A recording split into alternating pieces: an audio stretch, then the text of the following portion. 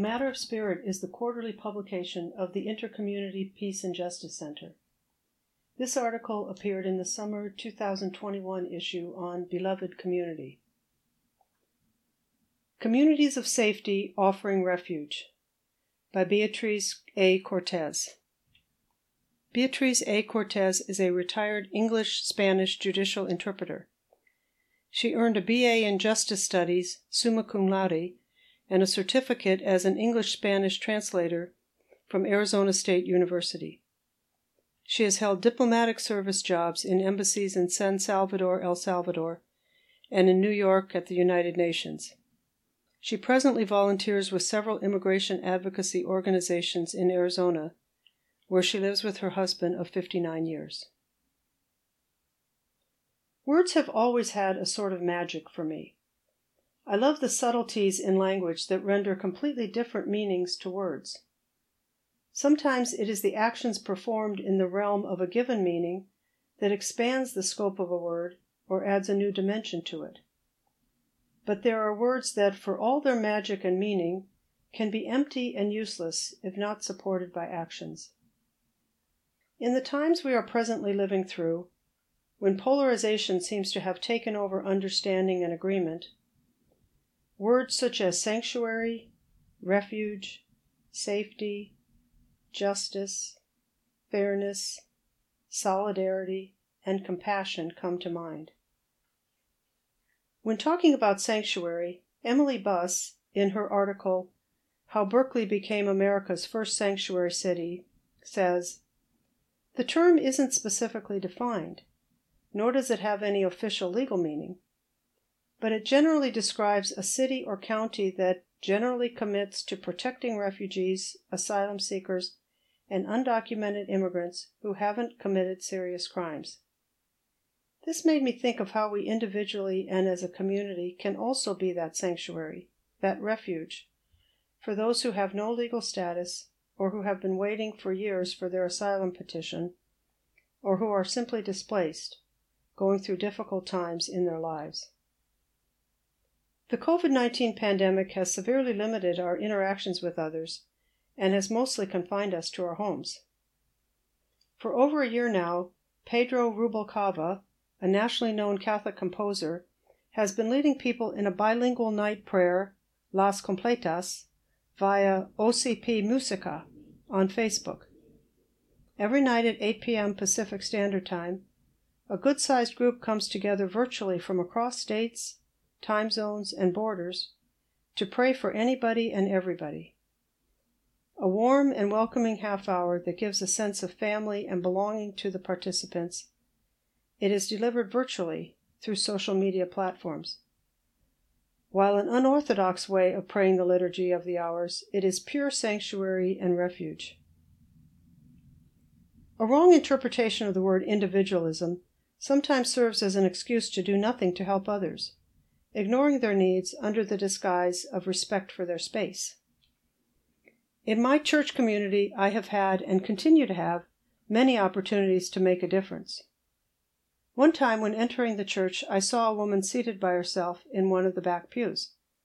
I approached her and said, "Hi, are you new to our church? I don't think I've seen you before." She smiled and said that it was her first time there, that she had moved to the neighborhood only a month before, and that she still did not know many people. She said her name was Teresa Moreno. I invited her to come sit with me and my husband. I told her that my hearing was not what it used to be, and that I sat up front to be able to fully enjoy the liturgical music. Her expression changed. She actively participated in the service and thanked me for making her feel welcome. With time, I learned a little more about Teresa. She had come from Peru to the United States to escape a life of violence that included death threats. She did not have legal status, could only work in menial short-term jobs, and was having a difficult time financially. With her permission, I shared her story with the Hispanic community at church, and that marked a dramatic change in her personal situation. Many of the women and families befriended her, invited her to gatherings, to get-togethers, to cookouts, to participate in fundraisers, and simply to be an active member of the community. There were no conditions, and no need for institutional involvement in this effort.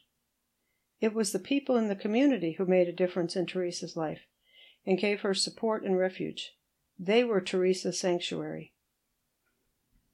In the summer of 2017, there was another situation that greatly affected my church community. Arturo, a husband, the father of 3, and a member of our Hispanic church community, had been unfairly arrested. He was the passenger in a vehicle that was stopped by the police at the end of the day, after long hours of work in the construction industry, solely because the officer in charge thought that the men looked suspicious. Arturo was arrested for not showing valid identification, even though he was not driving. Once arrested, he was transferred to ICE and put in federal detention center to await the immigration processing. Meanwhile, his only daughter, Mercy, was finishing up her senior year in high school and getting ready to graduate with honors. The day of graduation was fast approaching, and Arturo was still in detention, while volunteers and pro bono lawyers that the Hispanic community at church had contacted were frantically trying to get him released. We, the community, split into 2 groups. One supported the lawyers, keeping a change of clothes for Arturo in a vehicle waiting in the parking lot of the detention center, praying for Arturo's release on time to see his daughter graduate.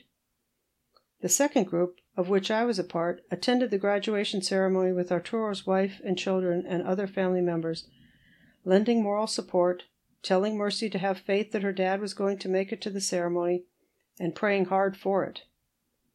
Arturo made it a couple of minutes before Mercy, his only daughter and the first person in her family to graduate from high school, walked across the stage to receive her diploma. He made it.